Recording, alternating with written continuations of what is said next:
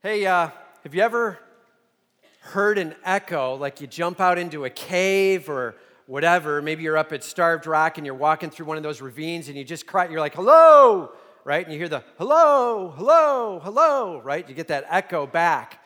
And I love hearing those echoes in different places. My favorite is actually coming up now in the fall. It's hunting season.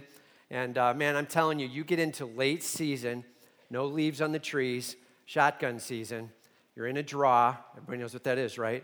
Where the hills come together. You're in this little ditch, if you will, and you're kind of hanging back there, and you got a family member in the next ditch over, like a daughter, hypothetically, right? And you hear a gunshot go off, and it just reports down through these draws, and you hear the I'm just telling you, there is nothing more powerful and exhilarating than that sound. I love that sound. And call me weird if you want, but I love that sound, all right? And yeah, we got one hunter with me. And we're lame, and that's okay, and we're willing to admit it. All the hunters love it. And so here's the reality, man. Echo. That's what this passage is about today. Ephesians chapter 2, 11 to the end, is an echo of Ephesians chapter 2, verses 1 through 11, all right? It's an echo. It's a report of the same thing. Remember, last week we were looking at the word remember, and then worship, and then celebrate. And it's the same basic points going through this time, but he's looking at it in a broader sense and some other things that come along with. Last week was, I'm alive. And this week is, I'm reconciled. So turn with me, if you will, to Ephesians chapter 2, all right? Ephesians 2. And we got ushers coming forward. They got Bibles in their hands, so if you need a Bible, just raise your hand, and they will get one to you. Ephesians 2, starting in verse 11. And it's a great passage for rounding out our understanding of what we have in Christ. And, so the first thing we need to get after here is this big point is this. Everybody just grasp this now. Today's point is going to be, yes, we have this aliveness, but we're not left alone in it. All right? We're reconciled to something way bigger than just myself alive. We're reconciled to a Savior, and we're reconciled with others that are also reconciled to Him. Praise be to God. So how do we respond? Number one, remember, we were separated from Christ without any hope. Remember, we were separated from Christ without any hope. Yes, this is the same starting word as last week, and it's close to the same content, but he gives a little bit different angle to all of it this week here. So let's start in verse 11. Therefore, remember that at one time you Gentiles in the flesh, called the uncircumcision by what is called the circumcision, which is made in the flesh by the hands. Remember that you were at that time separated from Christ, alienated from the commonwealth of Israel, and strangers to the covenants of the promise, having no hope and without God in this world. Remember. And it starts out, therefore. When we see the therefore, we say, okay, what's the therefore? Therefore, it's a connecting word. It's connecting us back to the prior. And he's like, because you've been made alive, I'm just telling you, there's some awesome things going on, and because of what Jesus Christ has done in you and with you, and because you are now His workmanship, allowing to be able to celebrate Him with your hands and your feet and your lips, praise be to God, because of all that, remember that at one time, you Gentiles in the flesh were called the uncircumcision by what is called the circumcision. In other words, hey, Gentiles, there was a name for you that the Jews had. The Jewish people, they looked at themselves, they were like, we are the circumcision. You are the uncircumcision, right? It's like the uncola. You remember that? That'll date you if you remember that. So 7-Up, the uncola, right? It's not brown like everything else. It's like a white soda. And what's up with that? And the uncola. Like, hey, just so you know, you're the uncircumcision. Like, we're the Jews. All I can say about you is, you're not. That's what I have for you. You're not. There was an extreme separation between the Jews and the Gentiles. There was some laws that God had laid down about cleanness, and literally, if you stuck your head in the room where Gentiles were, you were now unclean, okay? It was bad to be around Gentiles was kind of the take that went on. You were unclean because they were not careful in their worship, and they were not careful in their walk, and God was like, be cautious of your interaction there. There was an Old Testament teaching to what set apart can look like, okay? But God's like, hang on. I'm pulling some of them in, man. I'm going to be doing some big things with them. And I'm going to put my whole self on display as this world is being called towards me. Not just the Jews now, but some from every tribe, tongue, and nation. Praise be to God. And he's like, just so you know, you're no longer called the un-Jews. You're no longer just referred to as whatever we are. You're not. Like there's more respect being given. There's more relationship that's out there and available. And it says you were called to circumcision, by the way, which is made in the flesh by the hands. He's like, let's be clear. That's because of surgery.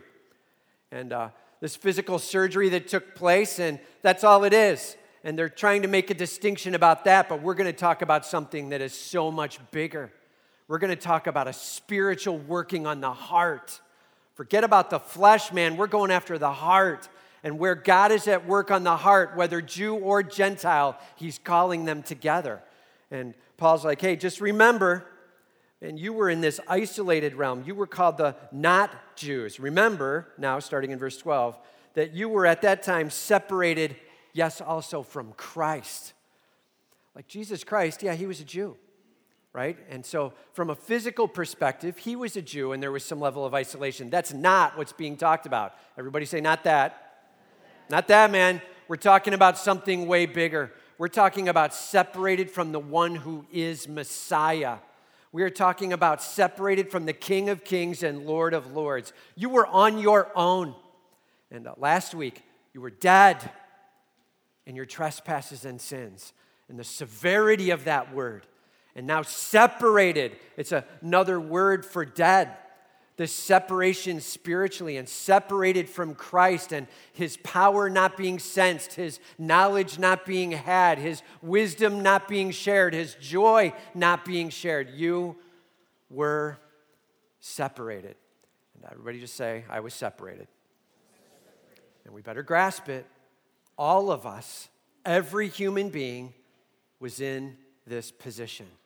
Now, those who have trusted Christ, that separating is broken down. Praise be to God.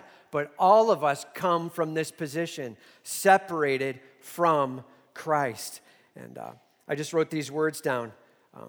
We were isolated not just from people, but from God himself. That's how bad it was.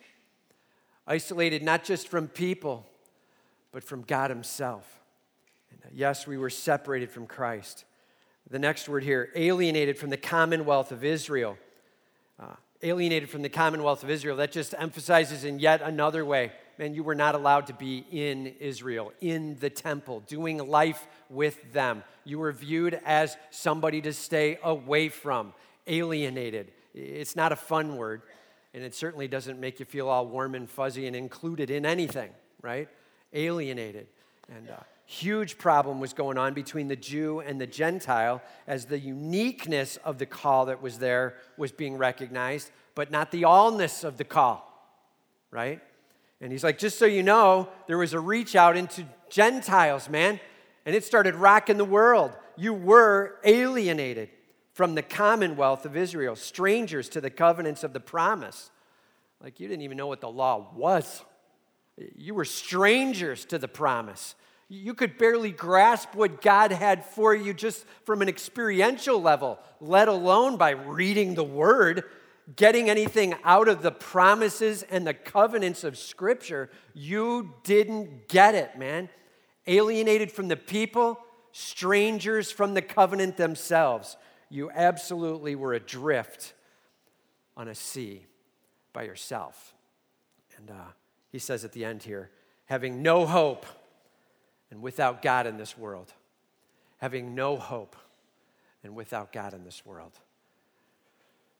man, we better remember where we've come from because it's pretty dire. No hope. No, not some hope, not maybe a little hope, if I could just. No hope. That's pretty severe, man. And if you're in this mode where you're like, I think maybe I pulled myself by my own bootstraps, I saved myself, then you haven't caught the word no yet. No hope. You hearing me? That's a devastating moment. In dire need of God doing something because I can do nothing. No hope. And huge statement. He says, no hope and without God in this world. No hope and without God. And that's where we were, each and every one of us, before our belief in Christ, before our trust in Christ, in dire need of a Savior. And all right, so there was this guy. True story, by the way. Up until 1973, this old man would go to the shoreline every week on a Friday night. And he would bring a bucket with him of shrimp. And he would take these shrimp out. He would sit down and he would start throwing the shrimp all over the place. Okay? And the seagulls would come in like crazy. And they would start picking up the shrimp and drawing them in. And people would watch him week after week after week, like, what is going on with that guy? Finally, a little kid comes over to him and he's like, hey, mister, I fish here every weekend and I see you out here, and why do you keep feeding the seagulls? And he's like, you don't know who I am, do you? And he's like, no, I don't. And he's like, why don't you sit down and let me tell you a story? The guy's name was Eddie Rickenbacker. He was actually one of the first ace pilots in World War I. Eddie Rickenbacker was one of those ace pilots when they had just invented planes, and he got up in the plane and became a phenomenal warrior with the plane. So that was World War I. He came back home. He ended up being a race car driver and a bunch of other things. World War II came along. He went back into the war to fly again. And he was flying a B-17 bomber, and the plane actually got hit and had problems and ended up crash landing in the ocean. And in the middle of the ocean, just some of the crew survived. They got into this life raft, shark-infested waters. No one knows where they're at. No one else is around them on this crash landing. Dude, it's hopeless. And as they're in this life raft and floating, they begin to talk and share and interact of what they're going to do. They have no food. They have nothing, man. And they ended up in the water for over 15 to 20 days, okay? Just this huge amount of time with no food. They were literally starving to death. And they had church services each and every day, a couple of times a day. And it always ended with one prayer: Lord, please deliver us. We're counting on you. We're leaning on you. Please deliver us. And the sun was beating down on them. They were baked. Their lips were cracked. They could barely stand to be there.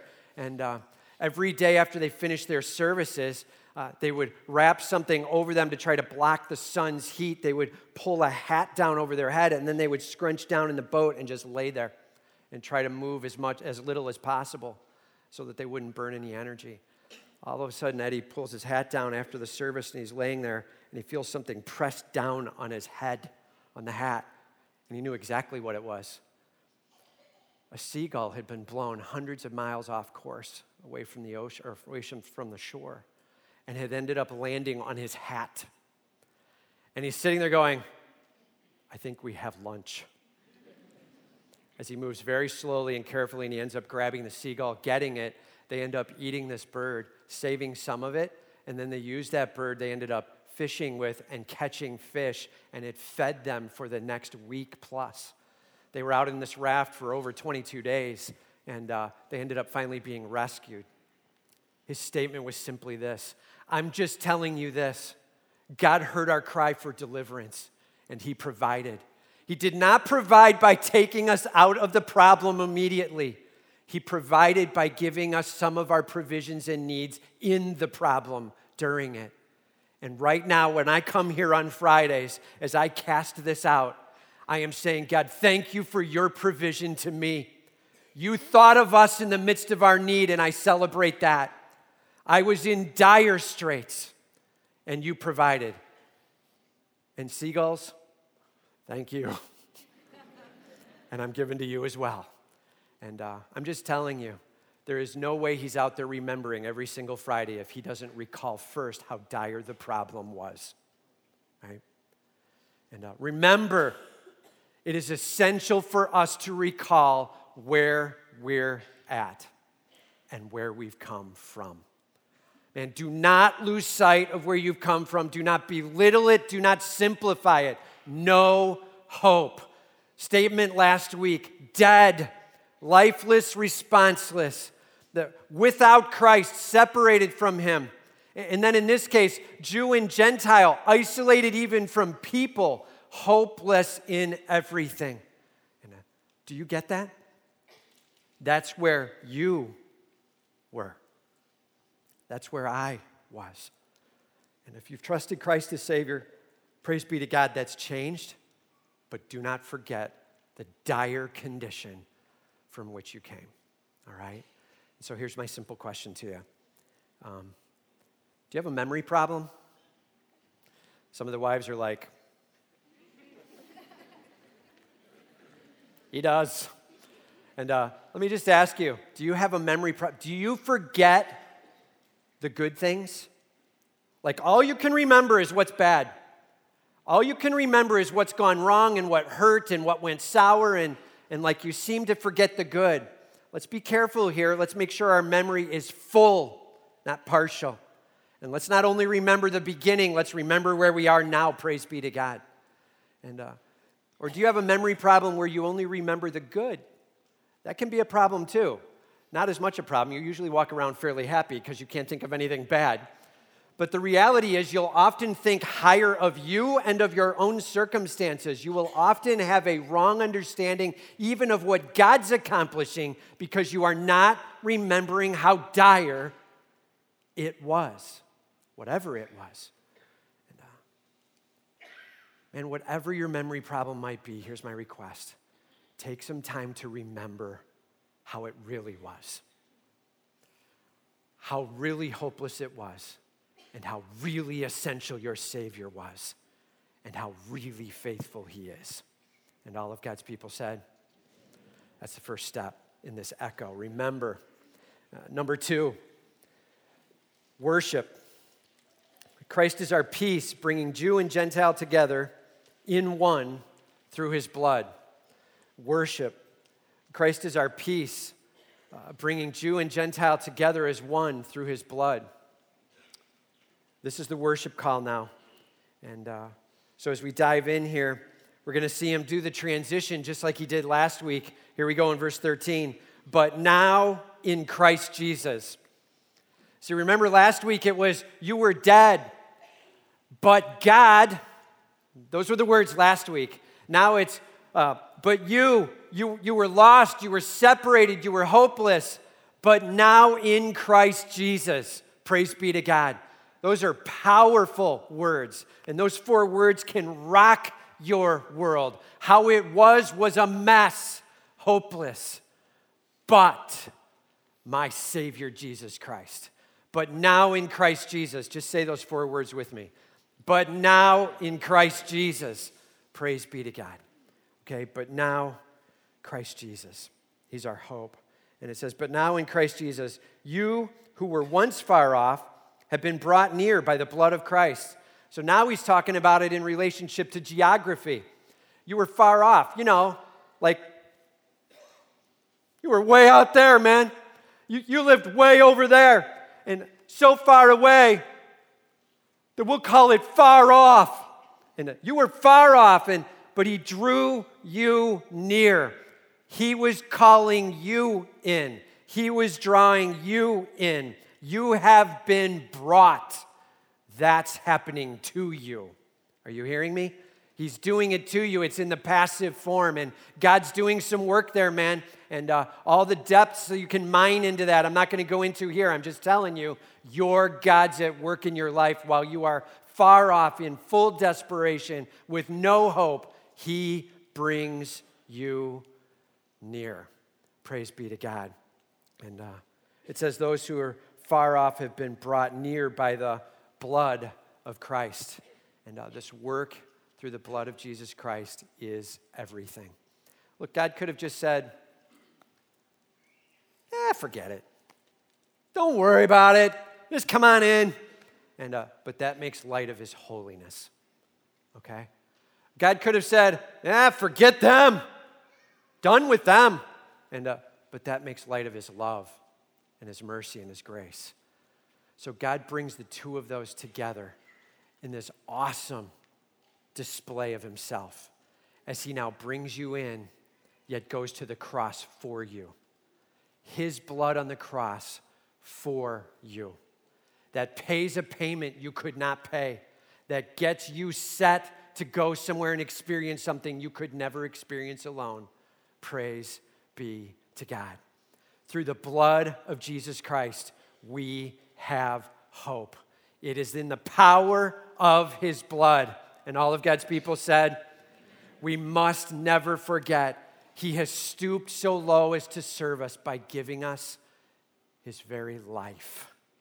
It is in the power of his blood. Praise be to God. Jesus Christ, he is your Savior. He is your Redeemer. He is your Lord. He is your King. He is your God. Hear me now.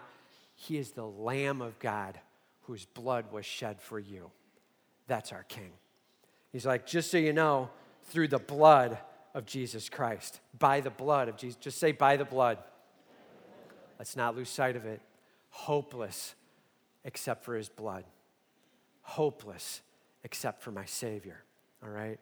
By the blood of Christ. For he himself is our peace. Man, his name is peace. That's how much he is peace. He is our peace. He is ushering in peace of all kinds. We have hope with him. We have no hope without him. He is the one who is bringing together, who is this word that I used today, reconciling. He is peace for us. It says he has made us both one. Us who? Okay, here he's talking about the Jew and the Gentile, right? He's bringing together nations that had nothing to do with each other, and he's making them both one. There is now becoming a unity amongst mankind. Are you hearing me? God is beginning not only to restore within the single person's soul, but now across all of mankind.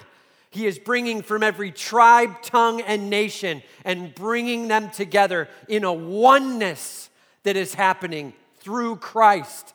All of us have one hope. His name is Jesus Christ. And that's the end of it. And all of us trusting in him. And it doesn't matter if you were born on this side of the globe or the other side of the globe. It doesn't matter what nationality and what language you speak. Jesus Christ is the hope. Praise be to God. He's bringing us all together as one. Here he's talking about Jew and Gentile. Just so you know, that means like Jew and the rest of the world, right? And that's the us being brought together as he's doing an amazing work. He has made us both one. He has broken down in his flesh the dividing wall of hostility. Man, if you want to divide two people, just put something in between them, right? And if you really want to divide them, well, then make it like a fence. If you really want to divide them, then make it like a privacy fence, right? One of those 6-8 footers that you can't see through. If you really want to be able to put a split between them, then put a wall. A giant, hardcore, can't knock it down wall. He's like, that's what was between you, a wall. And it's a huge deal when the wall gets knocked down. And I just think back to Ronald Reagan quote, when the wall that was set up between East Germany and West Germany, that was meant to keep one side from getting to the other. No communication, no connection, no political connection, no economic connection, no safeness from both sides, no police forces, no nothing shared across. Get the wall up, keep the isolation. It was keeping communism in and capitalism out. And that was his goal, Gorbachev's goal.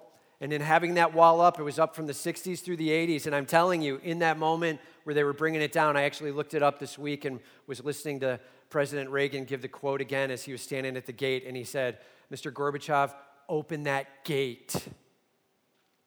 And the whole place erupts and flags are being waved and everybody's excited. And he waits for it to calm down. And he says, no, Mr. Gorbachev, tear down that wall. And the whole place goes nuts. I'm just telling you, that is but a little sampling of what Jesus Christ is doing here. The wall is coming down, man. Down. There is nothing between. There is no separation between mankind. God Almighty is fixing the problem. And you can hear God the Father say, son, you bring down that wall. Bring it down now. And at the moment he goes to the cross and pays and says, it is finished. I'm telling you this, the dividing wall of hostility was brought down. And all of God's people said, amen. Praise be to God, man. Amen, amen. Amen. That is our King at work. Yes, he's at work in your soul individually, making you alive. That's last week. But I'm telling you, it's more than that. He is pulling people together by the masses. And we have one job, to rally together corporately and worship him with all we've got. Nothing to separate us. Everything focusing up on him. May he be our King. That's the call. There is a call to more than alive. There is a call to a unity and a oneness coming together. The wall being broken down. Praise be to God. He even says here, by abolishing the law of commandments expressed in ordinances, that he might create in himself one new man in place of the two, so making peace. How did he tear the wall down? By abolishing the law of commandments expressed in the ordinances. What does that mean? And so here's a few words I wrote down. How do I understand this word abolish? Get this. Jesus Christ fulfilled the law in his life. By living perfectly, he fulfilled the law, okay? That's really important. Scripture tells us that he fulfilled the law. So Christ fulfilled the law in his living, all right? But more than that, he abolished the law in his death. Why? Because he didn't owe death. He didn't owe any of it. He was completely innocent and perfect. And so as he goes to the cross, what he now lived perfectly, he can offer up to any single other person he chooses. Anybody he wants. This gift is now offerable out. It has abolished the need for the law. The law was showing what perfection looks like. Christ met it, and then he went to the cross with it. He fulfilled it, and then he abolished it. There is no need for the law because our Savior lived it perfectly and then went to the cross inappropriately. That's the fix, man. Your King for you at the cross. And that's why it's abolished. Now hear this, though. But more than that, he has conquered in his rising from the dead in life. We have a God who has fulfilled, who has abolished, and who has conquered. He has managed all of this in what he has done by coming to this earth and living amongst, going to the cross and dying and rising again. He is accomplishing the dividing wall of hostility coming down. We now have hope, and we can come to our Savior through Jesus Christ and his work on the cross. Praise be to God. And it says that he might create in himself one new man. How many? Everybody hold up the universal symbol. All right? Don't lose sight of this, man. How many churches have 50 to 100 to 150 different little factions running around? And one, that's what we're called to be in this room. One. Getting along together, loving each other, caring for each other, supporting each other, praying for each other, longing for each other. One man. And Jesus Christ has brought us together, and we'll worship him for all of eternity. One. That's what this church is called to be. That's the power of what we're called to be as we go to worship him. And he says now, and might reconcile us both to God in one body through the cross, thereby killing the hostility. Clear enough? Down with hostility, up with the love. Time to get that on. And I'm just telling you, it's easier to be able to have the little grudges and the little jealousies and the little side things against somebody else and Down with that, up with oneness. May our God be glorified in this place as we show off who he is. And he says here, might reconcile us both to God in one body through the cross, thereby killing the hostility. And he came and he preached peace. He came and preached peace to those who were far off and peace to those who were near. Hear me. In the beginning, it said in verse 14, he is our peace. Now he's preaching peace. He's coming to share it with us and make it clear what it is. He is trying to build together the oneness and the unity. Ephesians chapter 4 says there is one Lord, one faith, one baptism, one God and Father of all, who is above all and through all and in you all. He is looking to create one body from the one God. Oneness shows who he is. Factions and rifts and won't forgive that person and sideways with this one, and that's not where it's. Everybody say, not that. It's not that, man. We are bought to be reconciled. May God be glorified. And who you sideways with? And it's time to be getting that stuff resolved, all right? And he says here, starting in verse 18, for through him we both have access in one spirit to the Father. Why? Why should we get it together? Because you have nothing without Jesus Christ, and neither does the person next to you. And let's stop walking around judging people as if we have it all together and they're a little less than us. We all are in the same spot, hopeless without Christ. And we have access because of Christ. Do you get that? Access. You literally can enter the throne room of the Almighty King with request, with relationship, because of who Christ is and what he's done. Praise be to God. We have access. And man, there's one God, there's one faith, there's one baptism, there's one church, and there must be unity within this church, oneness. We are called to that. What a great way to worship your King as you bring it together in forgiveness and make much of him in the midst of your relationships. Simple question for you. You know what the question is, right? So who are you sideways with? What needs to go? What needs to be set down? Maybe it's with a family member. Maybe it's with a friend. Maybe it's just with a person in the row you're sitting in. You're like, I can't believe they sat in this row, and God knows what he's doing, right? He's like, yeah, you don't know the topic of today. Hang on, y'all are going to have something to talk about afterwards. And maybe it's time right after this service to catch up to someone and say, we need to talk. And I just feel really convicted to be able to sit down with you and get some things right.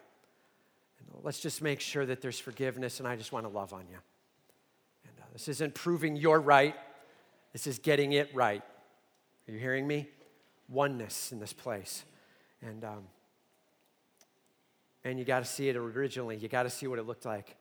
There were Jews and there were Gentiles. They wouldn't even be in the same room with each other. And he's like, now you're called together as one because of who Christ is. And there's a lot going on in this place. There's a lot that could be dropped. I'm just going to go out on a limb now. You ready?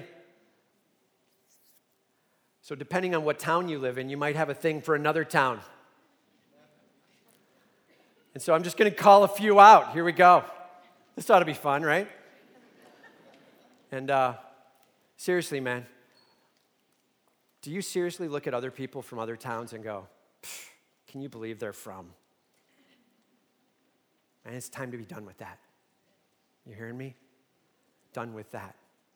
And each of us has our own struggles, and each of us is wrestling with our own things. And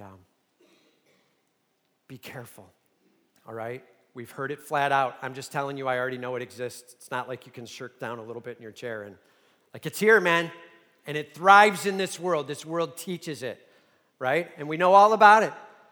Like, if you're from, all right, here we go. I'm just going there. Like, I'm in Marquette Heights, and so forget Morton. And I'm down with them, man. And if you're from Morton, you're like, forget the rest of the world.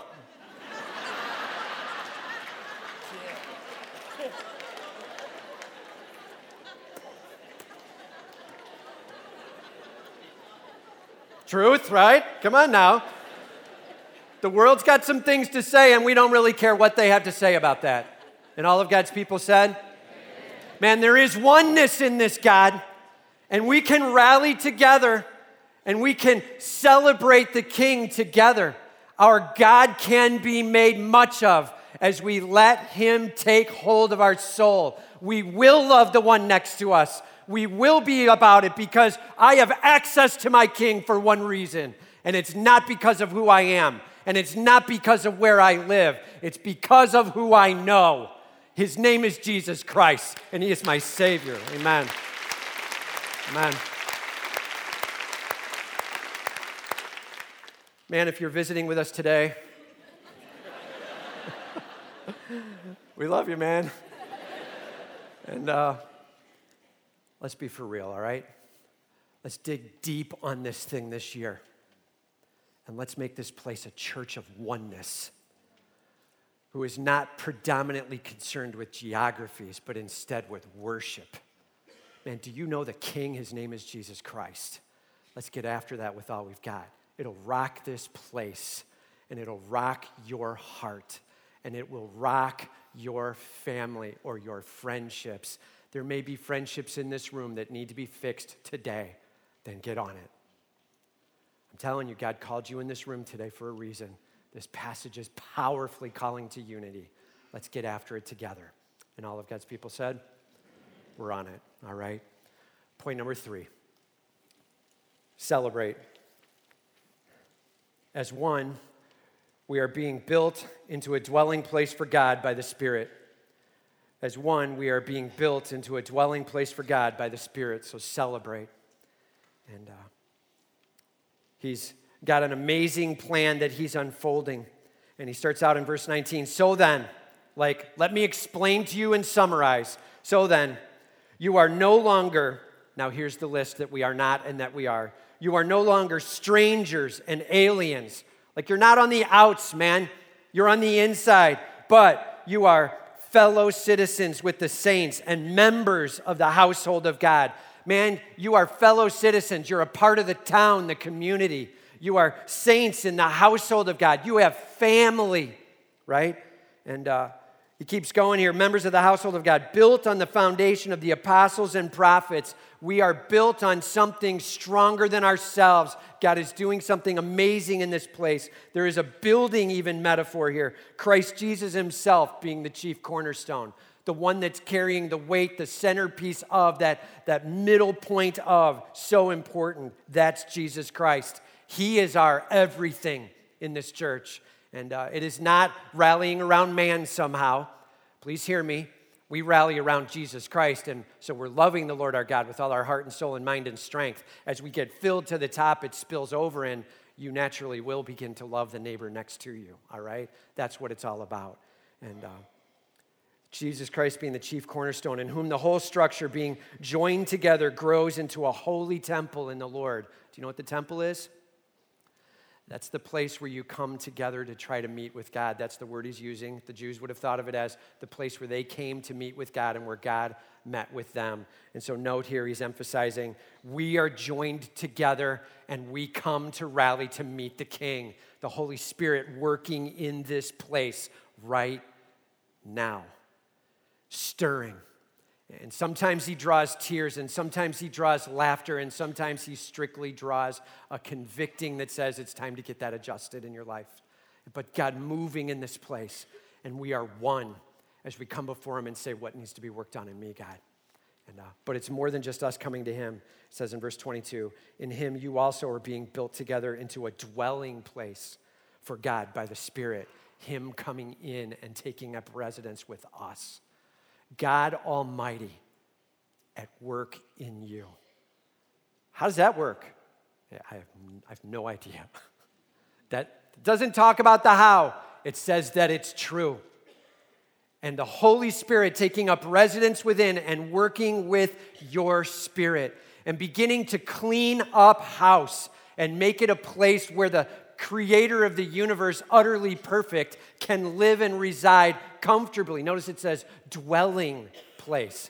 This is like he's making it home within your heart and within your soul. And please notice now, it says, in him, you also, plural, you plural, are the dwelling place. So in this case here, he is talking not about each one of us being a dwelling place, but now the collective group of us as we come together in worshiping him, we are a singular dwelling place for God. The power and the passion in this room increases as we get along with one another and worship with all we've got. And God starts doing something in this place that you can't even begin to match up to by just creating some human community. It doesn't go, man. God is dwelling in us, in this room, in this place, but more in our souls, corporately together, doing something amongst us. We are reconciled to something so much bigger than self. Are you hearing me? We are not alive so that we can just live to self. We are alive. And now it is time to worship our King and call it together. Massive unity unfolding. We are reconciled to the Almighty God. Jesus Christ says, I am going to build my church. And the gates of hell will not prevail. Hear me now, the gates of hell, right? That's the place that's used as a defense mechanism. We often think of the gates of hell like, and when the hell comes at us, we'll have some kind of defense. That's not what it's saying. The gates of hell are the defense mechanism as you break into that city wall. We're going into the world and we're taking home people to Jesus Christ who will trust in him and worship him for all of eternity. And nothing's holding it back. Christ is building his church. Amen? I'm excited about it, man. I love seeing this church on fire. But you know what? It's so much more than just us, Little C Church, one location. It's capital C Church and God doing it all over the place. It is huge to see what God's got going. And do you remember 2 weeks ago when we sent a group down to Haiti to do a church plant? They planted about an hour and a half ago. And do we have the image? All right, let's throw some images up. So I haven't seen these yet either. All right, so this is down in Haiti. And from what I understand, the church number is 501. Are you kidding me? 501 in attendance. Awesome, man. Wow. Praise be to God, man. Listen to this. They all walk to church. You hearing me? These guys are getting to church in whatever ways and means they can. And 359 adults, 142 kids, no more seats in the place. They launched church today, packed to the gills. And hear me now, God is being glorified in Mount Plot, Haiti. On the mountains, with a lot of poverty and a lot of heartache, but hearts that are willing to hear, who is this Jesus Christ? And hear me now, we are one with them. Amen? It's not just one right here, man. We are one with anyone calling out Jesus Christ as King. And he has broken down the access for us to come in and for them to come in. And we are the family of God. Praise be to God. There is a church on fire in Haiti now, as of an hour and a half ago and going forward, God willing, rocking that place for him. Hundreds coming to know him. Pray for that place. Pray for health. Pray for wisdom and discernment in managing 500 people. That's going to be a lot of management. Pray for them to know how to go after this with some smarts and intelligence. Pray for us, because we're going to be trying to help guide them along in this. And wisdom as we walk through this together, man. God is doing an amazing work. And it's not just here, and it's not just in Haiti. It's all over this world. Man, we are reconciled. Who am I? I am reconciled to the King of Kings. I have a family. I have a home. I'm a part of something bigger. And my God is going to be praised. Let's make much of his name. He is making all things new. Praise be to God. Let's pray.